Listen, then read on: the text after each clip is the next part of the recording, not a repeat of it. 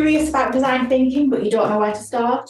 Then you're in the right space. Welcome to the Beginner's Guide to Design Thinking, an A to Z, a year-long series of bite-sized, real-life examples, do's and don'ts, tried and tested go-to techniques to help get you started. I'm Tracy Sharp, a former design engineer director turned mentor and coach that uses design thinking principles to help others design their lives with purpose. And I'm Lucy Patterson, a workshop facilitator and business trainer, and I use design thinking to help organisations solve problems and make better business decisions. We are two Northern lasses who are passionate about design thinking for your business, for your projects, and for your life. Let's get creative without messing up your jumper with crayons. And today is brought to you by the letter F, which is for 5 W and H questions. So to be more specific, we are talking about who, what, when, where, why, and how. And these. I love how you say those things with a Scottish accent. Oh, yeah? How? Can't help it. So we use these questions just to create open questions, which is so essential for the initial parts and for the exploratory part of the design thinking process. And it helps to get more depth, more emotion, and more meaning to the problem at hand.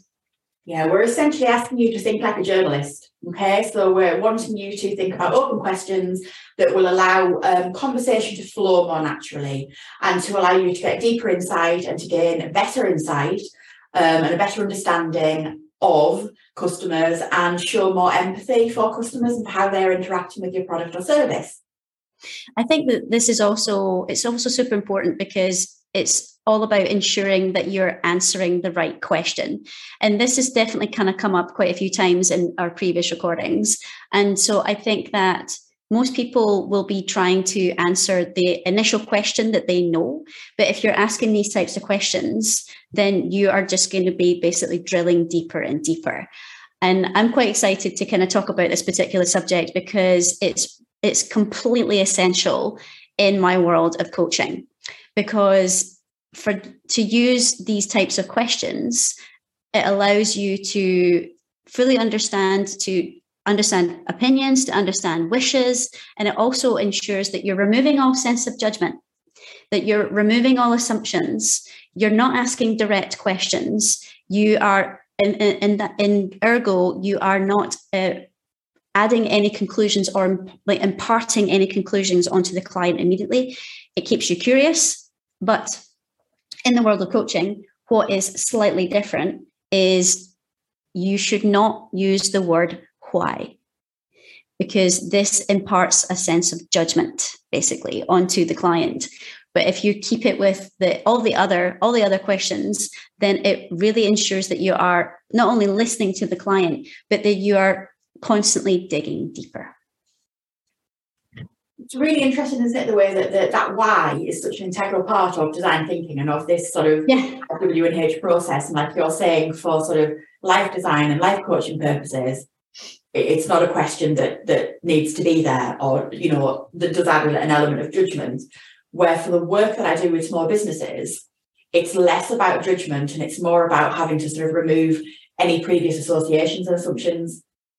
Interesting. So can you give us some good examples in your experience of using the 5 W plus H questions?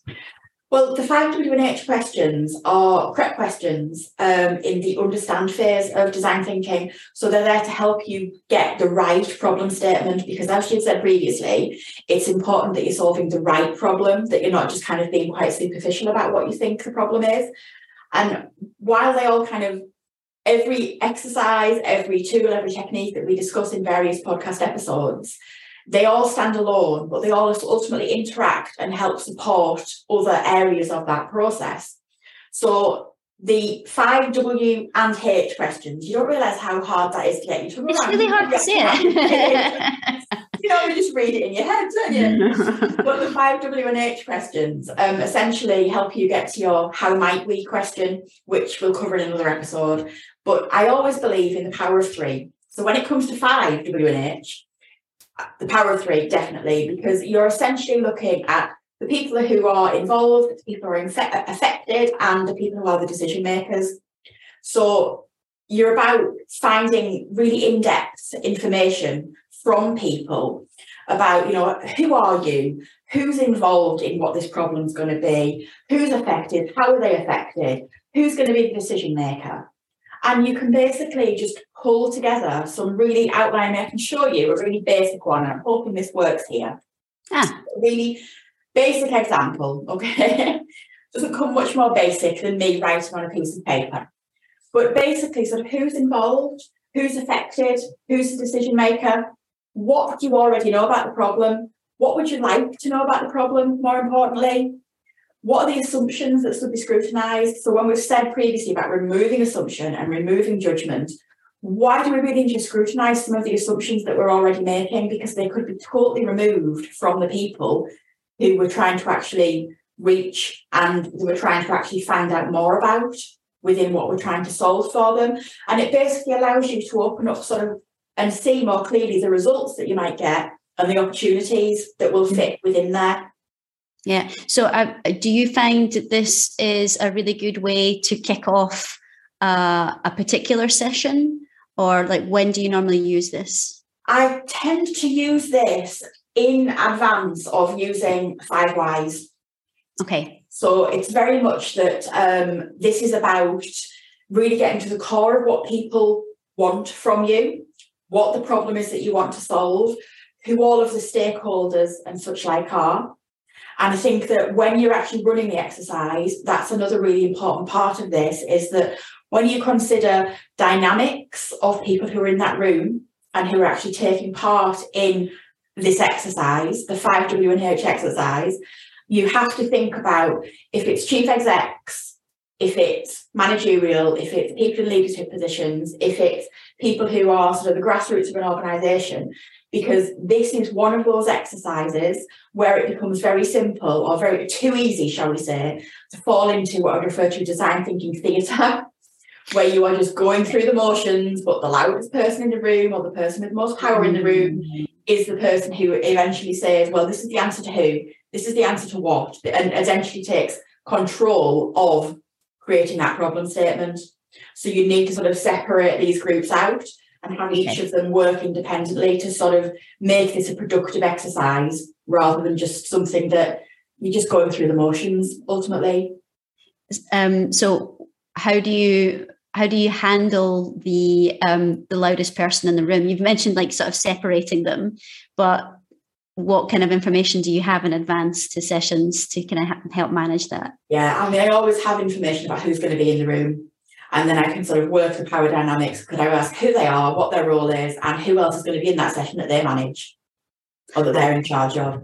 And then the 5, I have to keep looking at what we call this. The 5W and H's exercise is also something that we can work really well in what we would refer to as alone together, which essentially means that everybody in the room is given a certain amount of time to write down, okay, who do you think, is involved, who, why, how, and answer sort of questions individually or come up with what their questions would be individually before we all come back together. And then that can come back together in any kind of anonymous format.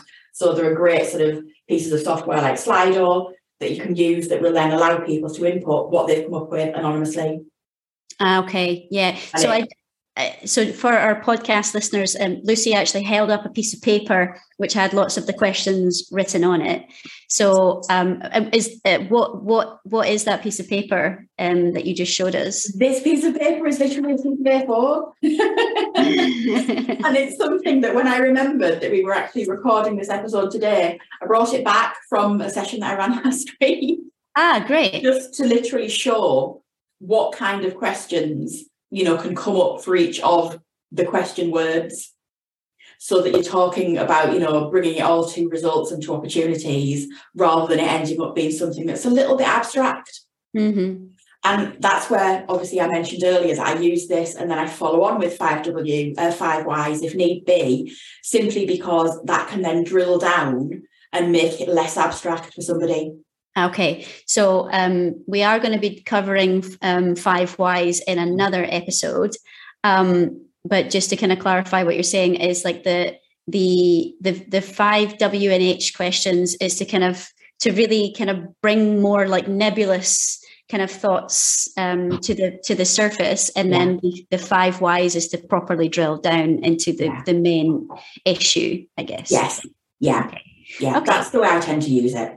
Yeah. And just to clarify, just making sure I understand. So the 5 WH questions, are you determining these in advance, or who is giving you these questions, or how are you getting these questions generated? Nobody's determining these questions in advance. That's down to whoever's in the room, because obviously the questions will be slightly different for everybody that's involved. But as long as you are considering the people who are going to be involved, the people who are going to be affected, and the decision makers, then you can come up with the right questions. There are some great templates and structures that you can use, that you can download online, that will give you a great starting point from these. And I know we always say about the book, the Design Thinking Toolbox, but it actually has an online version where you can actually use some of the templates of the exercises that are mentioned in the book, of which 5W&H is one. And you can reach them at, I'm going to have to squint at the screen as I say these because I wrote these down separately, www.design-thinking/playbook.com or www.dt. I'm saying slash and I mean hyphen. That's really... I'm messing again, holding up pieces of paper and expecting people who are listening to the podcast rather than watching us on YouTube to understand what I'm talking about. But sorry, we'll try again with those addresses for the templates. www.design-thinking-playbook.com or www.dt-toolbook.com. And, you know, in how you want to then use those, in how you want to actually make that work for any groups that you're in, use Miro, use Mural, sort of great online collaboration tools, use A1 sheets with Post-it notes, you know, do whatever works for you. If you're self-employed, if there's only you, just create an A4 sheet. Mm-hmm. It doesn't need to be anything that's too in-depth or too onerous, because they are just the questions that you're then going to respond to in depth. Okay. Yeah. Have you found, you said before that you had used certain structures to ensure that the comments were anonymous. Mm-hmm. Like, what has happened to you before if it wasn't anonymous?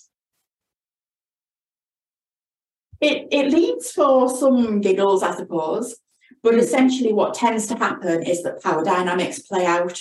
Mm.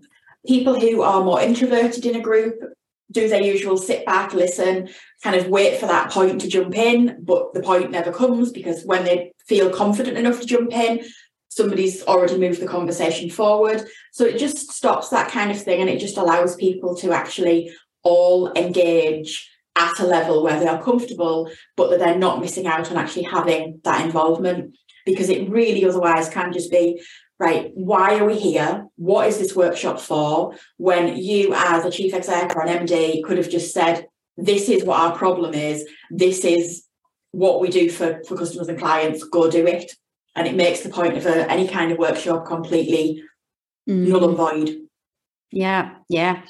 So in terms of Lucy's top tips and tricks, so we've obviously mentioned like group power dynamic, and you've mentioned DT theatre as well, which is I'd never heard that expression, so I quite like that. I'd never heard of that one before. That's quite good. So what else do you think is like super important to be able to use the 5W+H? It is. I know, it's crazy, isn't it? But once you've got your questions written, then obviously you are actually going to take those questions and you're going to ask them of customers and of stakeholders. And I think that's where something that you will have one heck of a lot more sort of input and insight into than I do, is you need to use active listening. Yeah. You know, we're back to that, leave your ego behind and listen. And I think I'm going to lead into sort of how, you know, what thoughts you have around this. But I was always told, you know, the biggest communication problem is we do not listen to understand, we listen to reply. And I believe that was a quote by Stephen Covey. And therefore, I am shutting up now and I'm going to listen actively to you. Stephen Covey, he's like the highly successful people tips book, isn't it? Seven habits of highly successful people. Yeah. Yes. I think actually I thought that I was a pretty good listener as a leader until I did coaching, basically. And I think that active listening is training to be an active listener has changed the way that I interact with people entirely, basically, because I think that it's incredibly powerful. Active listening is incredibly powerful, mostly because it gives space and it completely focuses your attention on the other person. And instead of waiting for your turn to speak, you are properly listening to what people are saying. And then combined with like using these particular questions, you are, what really works most effectively is creating questions that basically the client has already created for you. So they will, using active listening, they will go down certain paths, like with them, almost it's like kind of like an outward inner monologue that people are just, when you give people the space and you just shut up and listen, like people will just solve a lot of their own problems, or they'll come up with, maybe not solve the problems, but come up with their own solutions. And basically, if you are then forming questions which are designed to be open questions in the first place, but then also using the words of the client, it's so powerful. Because one thing that you really need in this kind of space is to allow clients to really start to trust you. And clients will trust you if they know you're listening to them. Yeah. So go on. Yeah, I think it's really important. And I think that the fact is that you mentioned using clients' words back to them, because then you're sort of in their psyche, you're in their subconscious. But I think that the words you get from people that you're asking these questions of is not then great to sort of continue that conversation with them. But then when you're to talk, sort of moving this along the process and you're going to be marketing it, you know, you've already got the words and the phrases that people who are going to buy what your solution is 100%. Are using, and it becomes like gold dust. And I think sometimes it's one of those things that people can kind of like go, well, we know who we're going to help with this, you know, we know what it's going to be, we know when we're going to do it by, we know where it's going to happen, we know why we're doing it, we know how we're doing it. And they don't then listen enough, and they don't then use these questions in the way that they're intended until you kind of explain the links to them. Well, hang on a second, if a client has just used the word flabbergasted, you know, and that word comes up with several clients, that is a word you need to use in your marketing. Yeah. You know, Not that I've ever had that word come up. I've not seen anyone use the word flabbergasted in marketing, but there's time. Yeah, no, it's completely true. And I'll kind of yes and what you've said. Yeah. Basically, active listening also allows you to pick up on patterns, not only with like multiple clients, but also with the same client.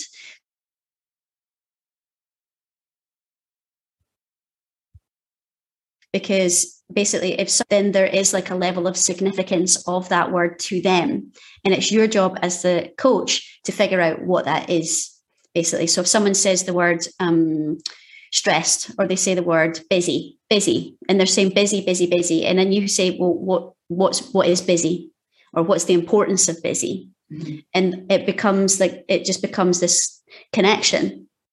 Basically, you're able to connect with people and then basically kind of continue to dive deeper. But it's, I guess, we are going to be talking about 5 whys later, but like in another session. But it's really interesting. There are some coaches that do use why, but they just ask the same question, which is like, why is that important to you? Mm-hmm. But most of the time, you know, the idea is that you don't use why. You have to frame it up to say, rather than saying why is that important to you, say what is important to you about that. Mm-hmm. So it's that like, complete reframe. It's like exactly. So it's just to make sure that it's to ensure that the client feels kind of comfortable, mm-hmm. as opposed to sort of feeling that there's a level of judgment. Right. So, it's interesting because we do the same thing in sort of a small business environment, because if you reframe the question, you actually get a new perspective. So if you have, everybody I think in life fits into either glass half full or glass half empty type of people. So if you would say to somebody, okay, why is it not being solved yet? That would kind of almost be a red flag to somebody, and they would feel as though they were being pressured or something. Whereas if you say, who's tried to solve it before? You're kind of asking them from a different, it comes in at an alternative angle, and it can play to both types of people. Yeah. So you kind of gain new perspective, and it's just that other way around getting an answer that is going to provide you with enough meaty, juicy insight to be able to use as it's almost an artificial intelligence. So if you think of AI, many people sort of think of, robots and things watching what you're saying and what you're typing online and things. But if you think of it just as additional intelligence, then this is exactly what 5W&H provides you with. It's data. It's information about who it is that you are trying to reach and what it is that you're trying to do and how they are going to respond to that. And I think that's probably one of the biggest learnings that, I know this wasn't what you asked specifically about workshops previously, but that comes out of workshops, and it comes out of workshops more when you make sure that those power dynamics are kind of distributed correctly. Yes, I can definitely see how that could be a problem. yeah, definitely. Okay, cool. Awesome. Any other tips and tricks that's the Lucy way for workshops? I don't think so, no, to be honest. I mean, for these particular questions, I think it comes down to when you're actually facilitating in the room and just making sure that people are comfortable with each other, that you have that, as we've said before, ability to feedback anonymously, because nobody wants to kind of be responsible for asking the who question that everybody then talks about and giggles about for the weeks and months to come. Whether that is because it was felt to be wrong, when I have to say there's no right and wrong in design thinking, that's a huge part of it. But if you are then sort of shot down by somebody superior to you, the rest of a team can sometimes think, well, we know which team, we know which side we've got to be on here. So very much just facilitate so that people are at ease and are comfortable. And I regularly sort of will take a couple of examples on a pre-formatted template, just so that they've got an idea of where to start, and then it stops that kind of blank page terror of, whoa, where do we start with this? Because for essentially 5 simple question words, we do not deal well with open-ended questions in general society. Yeah, it's true. I mean, people don't normally speak that way to each other. Because someone will say like, oh, have you already gone to the shops today? As opposed to, what did you do today? It's just, for me, I mean, I think that I was always a bit more up for a juicy conversation, but it's totally, having this open, I believe that open questions are the way forward. It allows us to properly communicate with each other properly. But as you say, I think that not everybody's used to that kind of line of questioning. A lot of people are more used to yes, no answers, or I already think I have the answer type questions. So no, I really think that it's open-mindedness. Open-mindedness is such a big part of design thinking in general. You kind of go in to take as much as possible from other insights, and I feel like open questions is another part of that. Yeah, it's just, I guess, getting people to understand that the reason you're asking these open questions, or the reason you're coming up with these open questions, is very simply because you want a better understanding of your customer or client. Yeah. So we're not doing these to get a better understanding of you. It's not kind of your own soul that's going to be laid bare or anything. Yeah. It's about other people. And I think if you can get someone to understand that, then that is when it flows a little bit better for them, because it releases the pressure and it releases any overwhelm. Are you saying this because you've had to give caveats, or you have to give like disclaimers or any kind of explanation at the beginning of this type of exercise? The beginning of any type of exercise would come along with many a caveat. And essentially, if I was doing this, we would always sort of set our own rules as to, in this room, what happens in Vegas stays in Vegas. These are the rules and sort of regulations that we're going to follow for the day. But yes, there's always need for that. But I think if you remember, it's about your customers, It's about understanding your customers. It's about, being able to serve them better, being able to sell more, which ultimately, whether you're a team leader, whether you're a CEO, keeps you in a role. Then I think people kind of fall more at ease when they sort of realise, well, actually, the who, what, when, where, why, how is not about me. Yeah. Awesome. Well, as ever, if you have any specific queries, feel free to drop an email to designthinkingaz@gmail.com. We're always happy to answer any questions and signpost you towards any of the resources we've mentioned during our podcast episodes.